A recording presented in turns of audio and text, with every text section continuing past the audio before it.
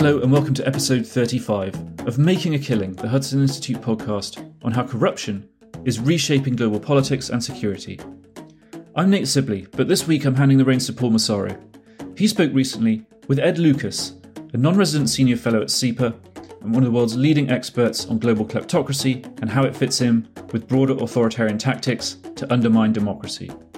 He's a towering figure to those of us who have been working on this issue, and I hope you enjoy their chat just as much as I did. As you may have heard, the US and UK have indicated that they will target Putin's inner circle with sanctions and other measures should Russia proceed with further aggression against Ukraine. But this has prompted many, including prominent British MPs, to point out the contradiction or even hypocrisy of threatening sanctions when dirty Russian money continues to course through the City of London, the shell companies of Delaware, and other Western financial centres. And that's exactly where Ed and Paul begin their fascinating conversation today.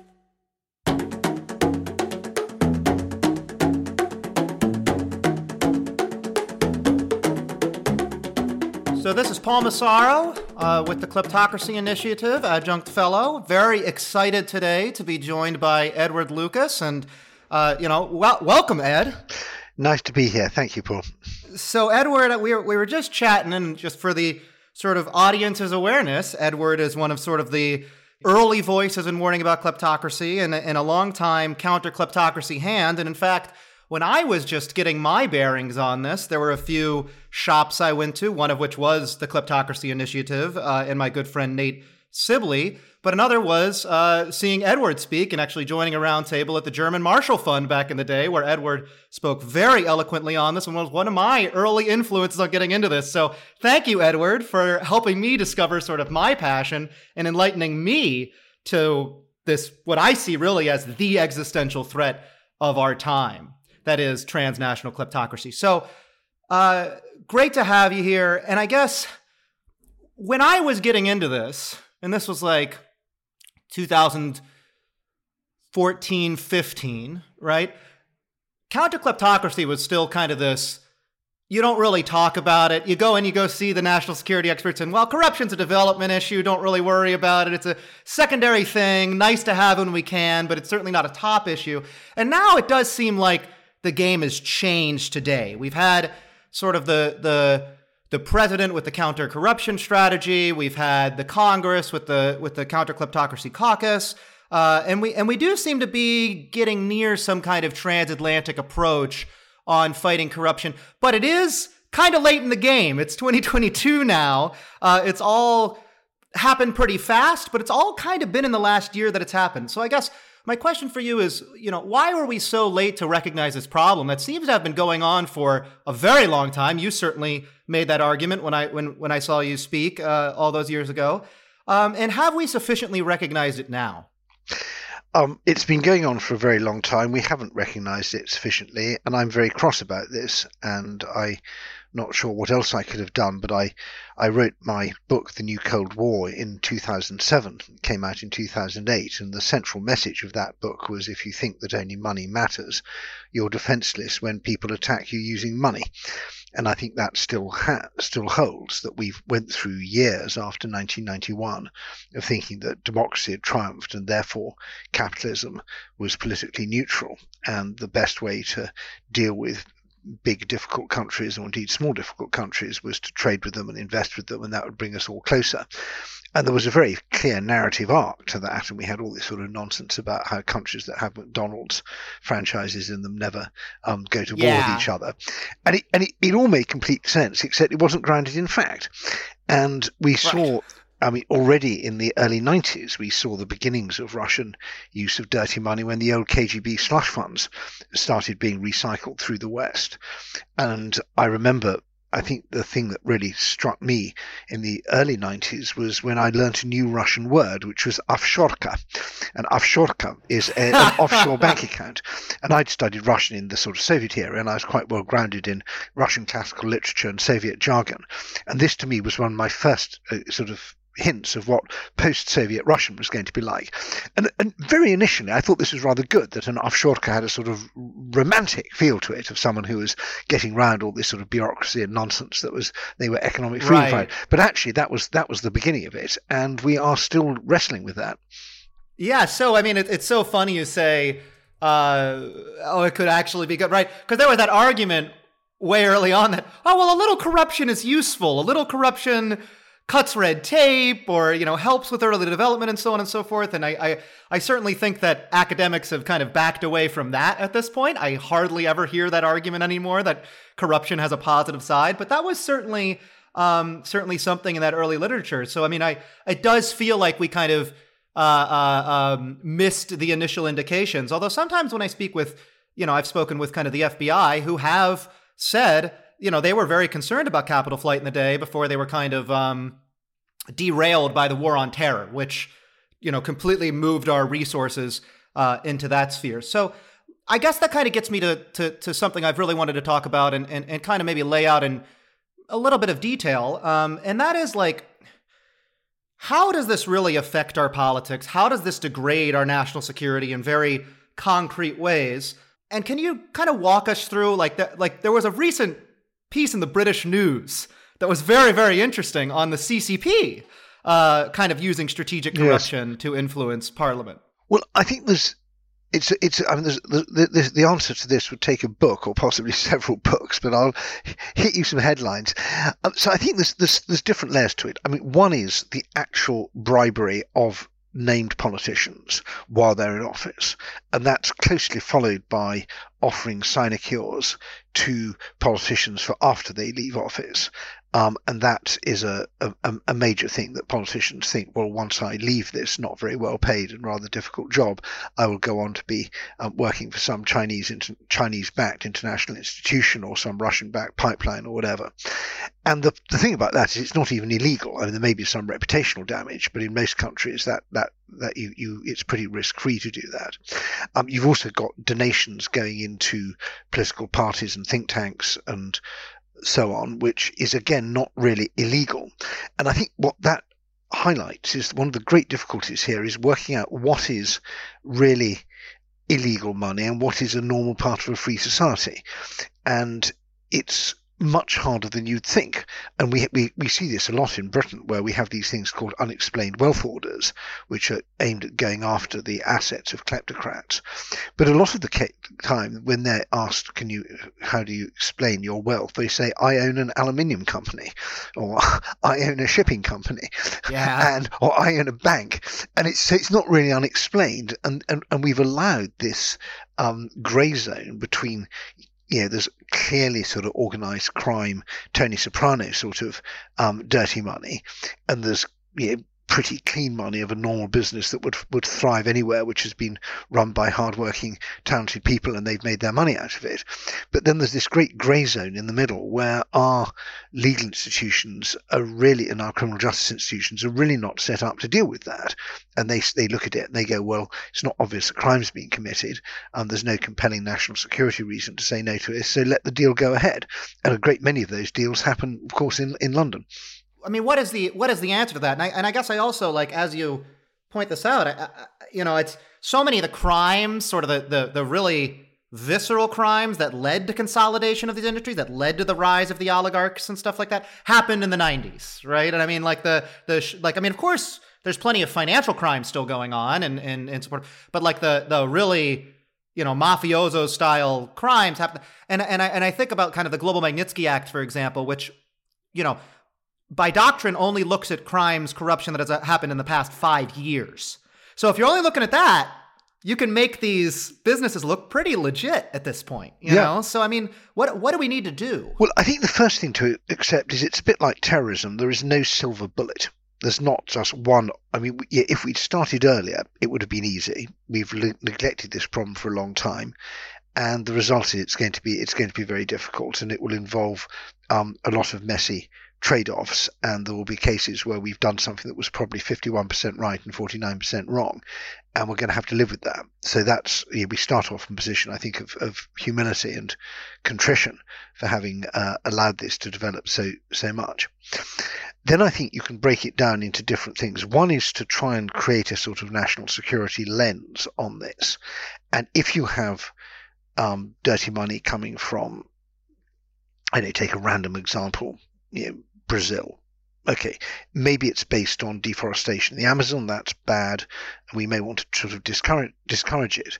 But there's a different level to the threat than if it's coming from people who are closely associated with the Kremlin or the Chinese Communist Party. So I think that having clear national security threat assessments that are published and are backed up with the full sort of force of the parliaments and governments is a good starting point, because that not only shapes the regulatory and and sort of criminal justice environment, it also shapes the kind of social and normative environment. That if this is a country run by people who have got a million Uyghurs in mind control camps, or about the habit of regularly attacking their neighbours, you feel a bit differently about doing business with them. So I think that having public threat assessments is important.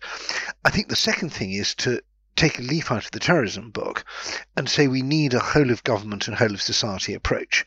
We don't deal with terrorism just with drone strikes, although drone strikes may be useful. We don't deal with terrorism just with freezing bank accounts, although that may also be useful. But you see in the counterterrorism world, whether it's in the United States or in Britain, you have everything from universities who are worried about radicalization, through to public diplomacy and messaging, through to the criminal justice system, the intelligence community, to financial supervisors, and of course the military. And they're all sort of working together, trying to assess the different bits of the threat and looking at sometimes quite complicated packages of measures that will deal with it. And I think we need to take the same attitude to hostile state activity and see that dirty money is, whereas terrorism fundamentally uses explosives, I think hostile state activity fundamentally uses money, and so that's the sort of the tip of the spear for our adversaries, and that's where we need to be countering them.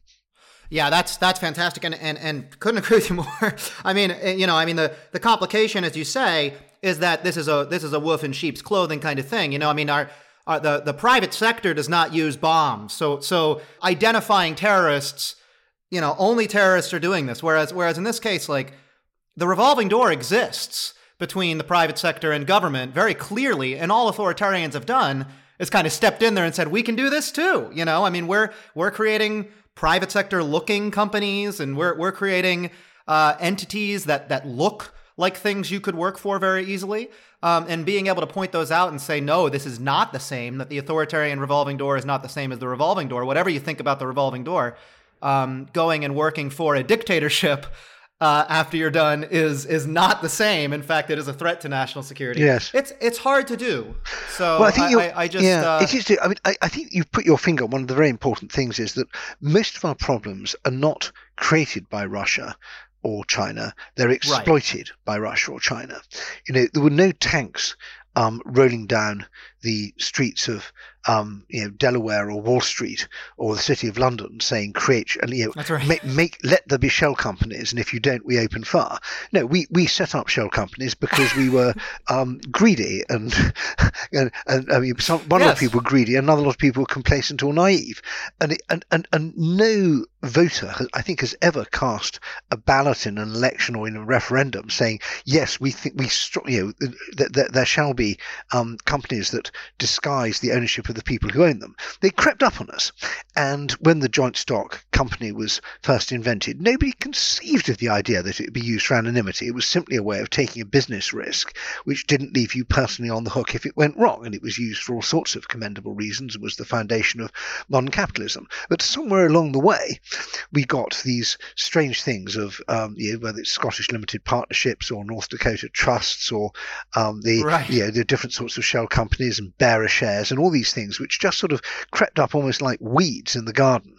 And then the Russians and the Chinese and the others came along and said, hey, this is really useful. We can use this for laundering the money we steal from our own people, and we can also use it for concealing the money that we're using to attack the West.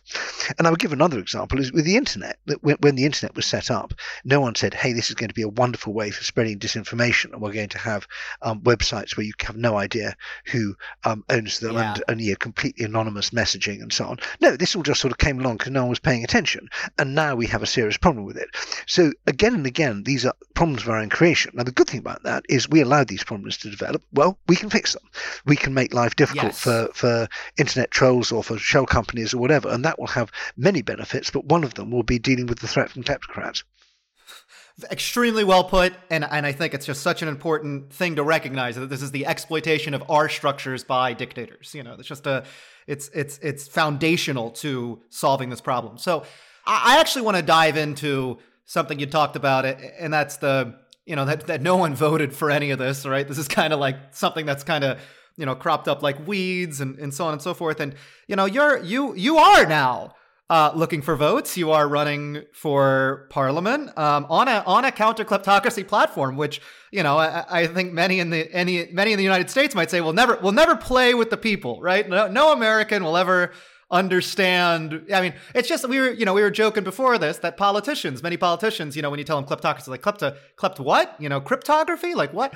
And certainly the voters may feel the same way. So I guess. Tell me about how you've been able to connect this to, the concerns of average voters, because I work for the Congress, and it really is, I think, critical that constituencies kind of understand what's going on here. In part also because I think they are intuiting what's going on here. I think they are feeling the effects of it and saying this isn't fair, but they can't quite put their finger on what the problem is because it's hidden behind all this stuff. Yeah. Well, I think there's several answers to that.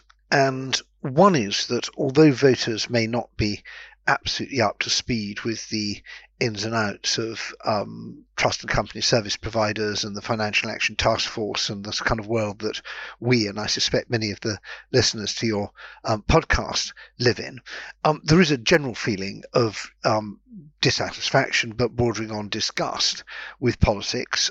People don't like the idea that it's insiders manipulating things behind the scenes, and that's not really a left-right thing. I mean, people on the right may blame Soros, and people on the left may blame the QAnon or whatever. But I mean, there's a feeling that there's stuff going on that we don't like, and if you can start off from the basis that you care about trust and truth in politics, that's not a bad place to start with voters.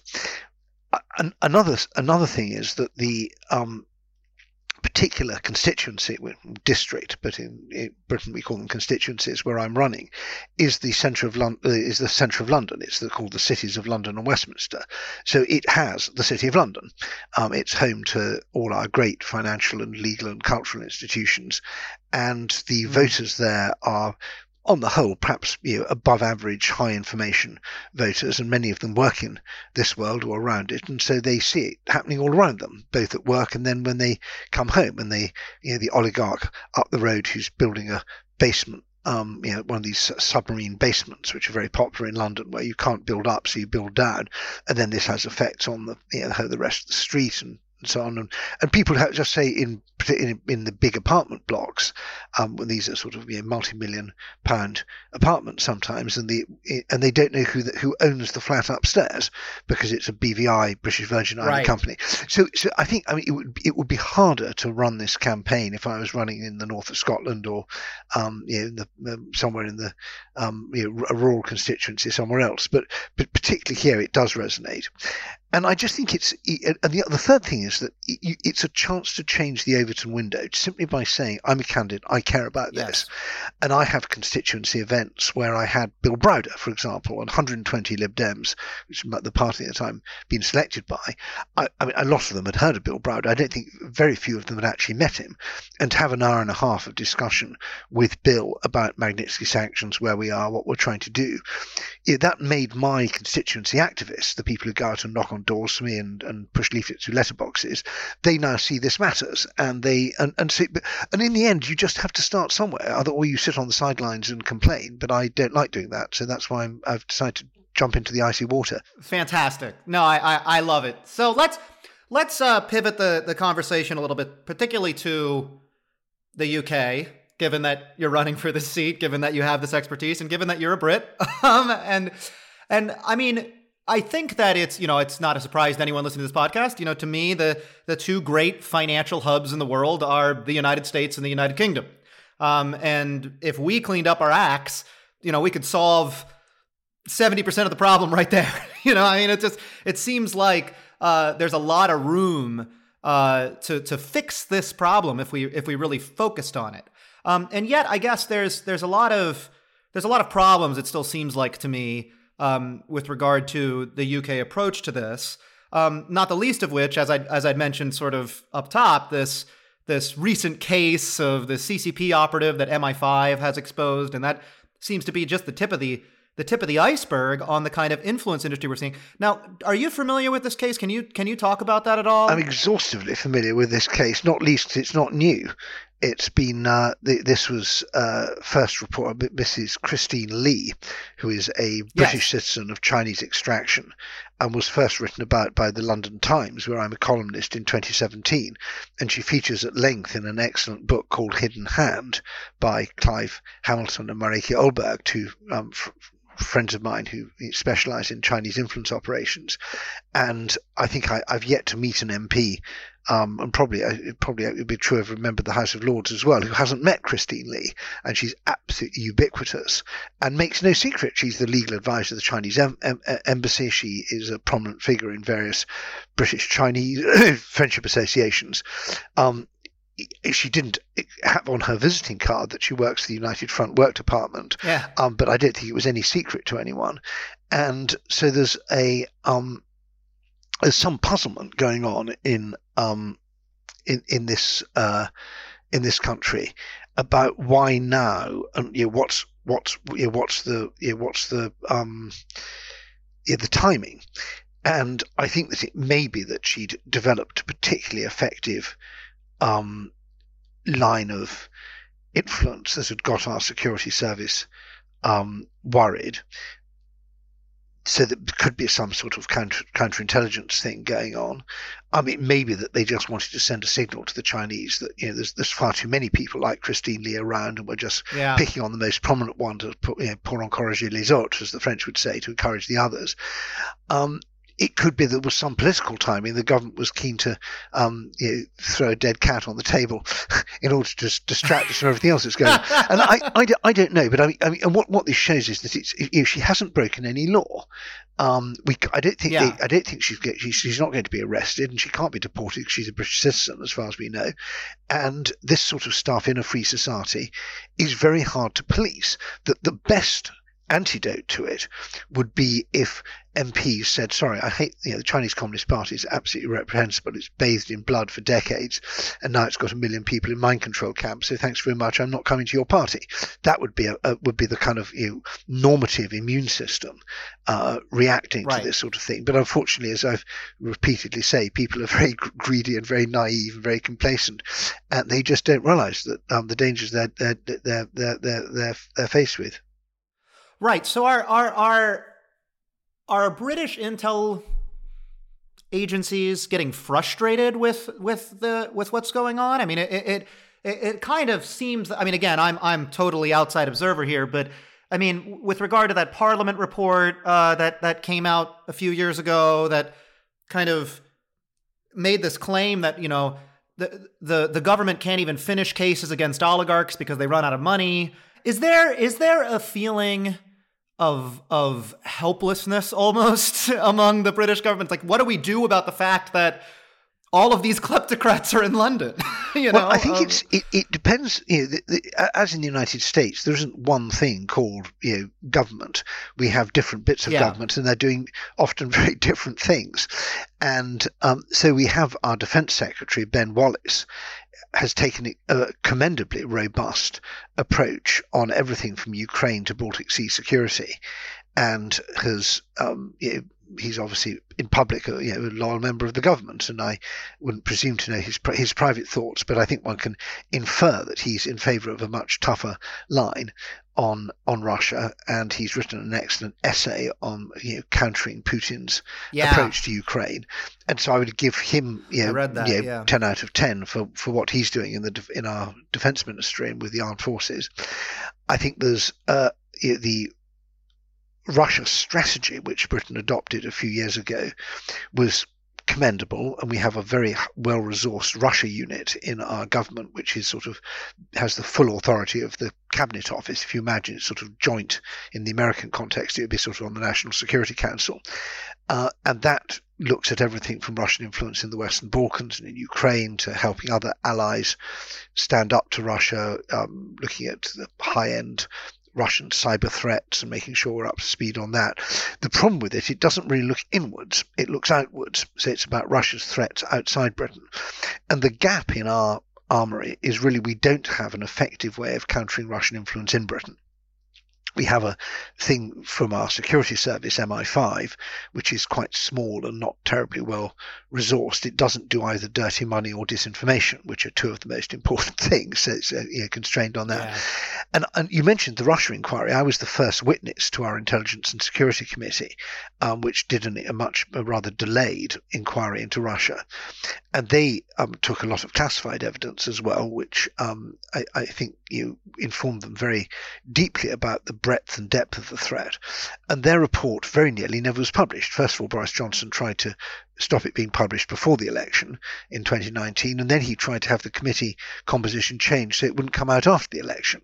And that was actually one of the reasons I decided to go into politics. I felt this was almost a kind of coup. And it's difficult. We don't have the threat awareness within Britain is still not that great, and our different bits of government aren't really joined up.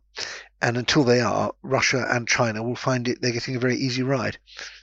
Is part of this connected to, I mean, I'm sure it is, kind of the financial services lobby, possibly even kind of concerns about the future of the UK after Brexit, and like what is, I guess again, from sort of an outsider's perspective, something that constantly gets thrown around is like, the Brits are going to have to do even more, money washing for dictators, because that's what they have left. That's their option to make money now that they have left this trading bloc and so on and so forth. And I mean, what can the UK like economically be if it does clean itself up? Well, I think there's Russia and China are rather different here. That all advanced economies have a serious problem with their dependence with Russia. With their dependence with China. And China is deeply integrated into our supply chain. It's a huge investor in the West. We're huge investors there. Many Western industries could barely survive without their Chinese, selling to the Chinese market and manufacture there. And Russia's not in the same category. And I think although the people in the city who are dependent on Russia are a noisy lobby, they're quite a small one, and Russian money is a very small fraction of what the city does. There's vast quantities, whether it's asset management or insurance, all the sort of shipping stuff, huge amounts of foreign exchange trading and so on. And Russia, as a sort of Italy-sized economy, it's not quite a rounding error, but if all Russian trade was banned in the city, all Russian shares are delisted, nobody could buy and sell a Russian bond, no banker, lawyer, or accountant could take on a Russian client. Yeah, it would be a few people, it would be quite inconvenienced, but it wouldn't be the end of the world. If you said that about China, it would be an earthquake. And so there's a complete difference in dimensions on that. I think you're right that that Brexit has a role. Some of the biggest backers of Brexit were oddly rather pro-Russian, and we don't quite know where they made their money. That's a whole other topic. But I think that the obvious way to counter Russia would be through very close cooperation with the European Union, because the European Union is in a position to bargain effectively with Putin if it wanted to, and perhaps with a bit of British input it could do so more effectively. But that's been derailed a bit. But I don't think at the moment that there's a danger that Britain is sort of so adrift in the world post-Brexit that it'll end up going very soft on Russia or teaming up with Russia, because Russia's just not that attractive. In the 19th century, you could say an Anglo-Russian alliance was really quite important. Two big countries with the French and Germans in the middle of Europe, and we're the big ones on the outside, so we should talk. But I just don't think we're in that sort of 19th century world, at least not now. That's really interesting. I mean, I guess it's not just financial services. I mean, we struggle with this also in the United States. The kind of entrenched professional services interests that have become kind of the kleptocrat services industry, and oppose any reform that one might try to make, or kind of just knee-jerk opposition to any kind of reporting requirements or anything like that. And one of the other things that often comes across my desk are lawyers, and of course lawyers. When you look at those that work for kleptocrats, it's always the top 200 Anglo-American law firms, and it really is just kind of Anglo-American. There's really like nobody else in here that does the same level of work, and of course, British lawyers are in particular demand because of the British courts being kind of open to the whole world, being the courts for all these kind of elite disagreements and dictatorships, or to use British libel laws to shut down journalists, as we recently saw with Catherine Belton, although luckily that case kind of shook out in her favor. But all various manner of oligarch lawfare and use of the law to pursue political opponents, dissidents, whatever. And I guess how do you see that? And how can the United Kingdom kind of cease its role as kind of the court, the ersatz court system for dictatorship? I think that there's an excellent book by Oliver Bullough called Moneyland, which outlines some of this, and there's another one which is coming out soon called Britain Butler to the World, where he says that we are, basically we make our money by being servile to rich people, and that's a very fair allegation. It is only a small part of what Britain does, but it taints our reputation in everything else. One very important thing is for the United States, which has now finally got some gas in the tank when it comes to countering kleptocracy, not least thanks to your own efforts, should be saying to Britain, if you want to be treated like the Nauru and the BVI, you're going the right way about it. And pressure from the United States, particularly with this government, is extremely effective. And I would love to see the supposed British-American trade deal, which was supposedly one of the great jewels in the post-Brexit crown, that should include some counter-kleptocracy elements, like clean up your shell companies, and that actually in a way might be not bad, because Britain could then say to the United States, sure, and you do the same for North Dakota, it might be a sort of win-win on both sides. So I think that there's room to put pressure on in that respect. I think that there's a particular problem with our professional classes, bankers, lawyers and accountants, that they feel it's basically risk-free.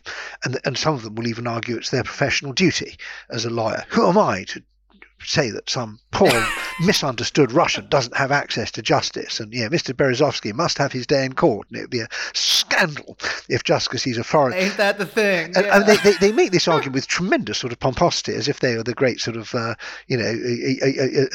even been accused of being racist on the grounds you saying that Russians shouldn't have access just because they're Russians. And I think one can do something on this. One thing is to say we need clearer proof about source of funds. If you take on these people as clients, do you really have an idea of how they've made their money? So that's would clear out some of it. I think this social censure is also very important. That if people feel it's going to be the death of my social life and possibly my professional reputation for taking on these people, that will have an effect. At the moment, it doesn't. There's absolutely no shame involved, but one can manufacture shame. I think visa bans to the United States and the possibility of extradition, which is the sort of the opposite of a visa ban, a visa you can't say no to, also have an effect. And I've noticed, and with Cuba, which I'm not sure I support the policy, but the United States has very effectively said if you do business, if you're on the board of a company that does business in Cuba, you can't come to the United States. This actually caught a former editor of The Economist, who was a deputy governor of the Bank of England and one of the pillars of the British establishment, and suddenly found he couldn't go to the United States because he was the director of a mining company that had a share in a mine in Cuba. And so these sort of things can change people's attitude. The whiff of extradition to the United States is one of the few things that really scares people, because your criminal justice system with plea bargains and all the rest of it, and the enormous costs of defence and no legal aid, this is a much more unpleasant environment than in Britain, where we almost on principle never prosecute white collar crime. So as before, there's no silver bullet, but there is a great deal of small things that could be done that would help tip playing field. Yeah. So would you target the British professional class with these things? You think the Brits could go for that? If I mean, it sounds like to some extent we've been doing that, as you say, with this Economist editor. But if the United States said, sanctioned a British lawyer for his work for kleptocrats, I mean, how do you think that would be perceived by the British government? Well, I think it would, if the British government had been told very bluntly by the United States that that this is unacceptable, it would fit into a sort of foreign policy narrative that I think many British people would welcome, actually. I mean, I'm always going on about the pinstriped accomplices who have taken the best education and most privileged life this country has to offer, and then spend their life making even more money by working for our enemies. And it doesn't go down very well. Yeah. No, there's a funny analog there with, of course, our oligarch sanctions, right? Because, I mean, you can do all sorts of sanctions that people don't understand, but when you hit the oligarchs, when you hit Deripaska, when you hit Sechin, the Russian people understand that, and they look at these guys and they're like, well, these guys stole everything from the country, it's great. If the USA is sanctioning them, they must be like on our side. So that's an interesting analog. So let me kind of, bring this sort of discussion to a close by talking with you about some of what the USA is doing, because as you say, the USA is going to play a big role in pressuring or leading some of this stuff. And to me, if we could do it with the UK, that would be really where we want to be. But, it has been quite a year. We do now have this counter-corruption strategy. And I mean, how have you perceived everything that's going on in the USA? Is the USA on the right track? Does it need to do more? I mean, what kind of policies, what kind of learning does the UK need to do from the USA? What kind of learning does the USA need to do from the UK, and so on? As I said before, there's no silver bullet on this, and whatever anybody does, there will always be more to do. And so I don't think it's rather like terrorism. We're never going to be able to declare victory and go home on this. There's just too much, and what we can really try and do is to displace the dirty money, squeeze the balloon and push it onto the margins of our financial system and our political system. We'll never be able to stop the sort of hawala transfers between the Somali pirates and their backers in the United Arab Emirates or something like that. But at least it's no longer. So I think you've got to think, how do we defend our political system? The most important thing is our decision making. Because if our decision making is being skewed by foreign influence operations, then we won't be able to defend ourselves against those foreign influence operations. So I think I know it's every American's least favorite subject, but campaign finance reform is part of the answer. Where does kind of the Biden administration go from here, and how does that relate to what we're kind of seeing in the UK, which of course the UK is in a it seems like in a little bit of a bind right now, in a little bit of a tough spot. I think we're all in a tough spot. I'm not sure I think every country is worried about Chinese influence, more or less. I think that Britain is in a particularly difficult position because we have soured our relations with most of the European Union, and we are not getting on terribly well with the Biden administration. So I think there's a particular problem here. I think with the Biden administration, I'm delighted that kleptocracy is on the agenda, and that's obviously a bipartisan thing. It's particularly commendable to see cooperation across the aisle on that. It's a rare sight in Washington these days, and I think there's still room for a great deal more action. I would love to see FinCEN running with tremendous vigor and efficiency and being seen as one of the best places to work in the whole federal government because it has such an exciting and important job. And I think it would be fair to say that's not the case at the moment. And I think there's room for... The toilet bowl is what they call their building. Yes, and I think there's particularly room to try and integrate the criminal justice and national security agenda, and on the whole, merits and promotions in the DOJ and FBI come as a result of prosecuting crimes within the United States. Now you have a degree of jurisdiction outside the United States, and it would be very good to see legal attaches and embassies around the world being tasked with going after corruption when it's a national security threat to the United States, in the same way that they go after terrorism.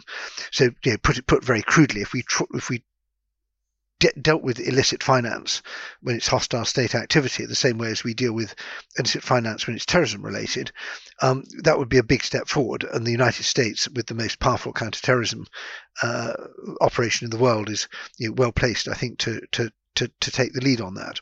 But this isn't something that any country can do on its own. We are only really as strong as the weakest link we need to both improve our own acts, but also help other countries to do that. And so pressure on Austria, for example, would be important, on Luxembourg, Liechtenstein, all these, Cyprus, all these offshore centres need to know that their access to the developed world's financial centres, or the rich world's, or the big financial centres, is conditional on them applying the same sort of checks and scrutiny. And of course, we're in a much stronger position to do that if we've applied those rules to ourselves.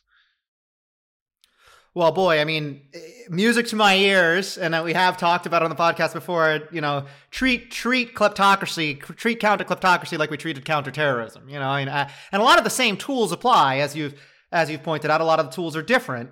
A lot of the tools are separating, a lot of the new tools we'll need are separating, as you've established, kind of the licit stuff from the illicit stuff, and how do we do that? And that's kind of one of the critical instruments for that in the U.S. context, at least over the last few years, has been the Foreign Agents Registration Act, which had kind of gone unenforced for a very long time and then suddenly was enforced again and now is kind of in the news all the time. I'm wondering, is this the kind of tool that the UK needs at this point, or what are your thoughts on that? I'm very much in favour of having regulation for lobbyists, because I think part of the answer is transparency. I don't think it's a silver bullet, and there will be a danger of applying it too strictly. I think we can all look at what has been going on in Australia and learn lessons from that, because Australia's passed, I think, the toughest package of laws on foreign influence operations that any democracies ever implemented. And for example, I think I'm quoting this correctly, that it's a criminal offence to interfere with the democratic right or duty of an Australian citizen. Now, we don't have much in the way of case law to go on this to see how the courts are going to apply this in practice. But I think something in that direction will help. But it's only one element. We also need the social and normative censure, which I mentioned earlier. We need better regulation of professional bodies, which I haven't mentioned, but you should worry that you could lose your license to practice in whatever your profession is, if it's a licensed one for taking on the wrong sort of clients or helping cover up their activities, and then of course these international things as well. But if you can puncture the climate of impunity, at least make people think that whatever I'm doing wrong, there's a risk. That will have it starts the sort of gives the momentum that we need. That risk can be anything from a fine through to extradition or a visa ban or anything else. But at the moment, collaborating with kleptocrats is basically risk free, and that's what we've got to change. Well, I love that line, puncture the climate of impunity. That's exactly right. Edward, thank you so much for being with us today. Wonderful insights. And keep at it. Keep up the fight. You've been keeping it up for quite a long time now, yes. So I have no doubt you'll keep it up in the future. When I started this, I had a full head of hair and a beard and was about 30 years younger. But thanks so much, Paul and Phil, for hosting me. And I will gladly share this podcast with my 82,000 closest friends on social media. And if you're in London for any reason, do come and watch us campaigning. Yes, for sure. Thank you so much, Edward. Thank you. See ya. Bye.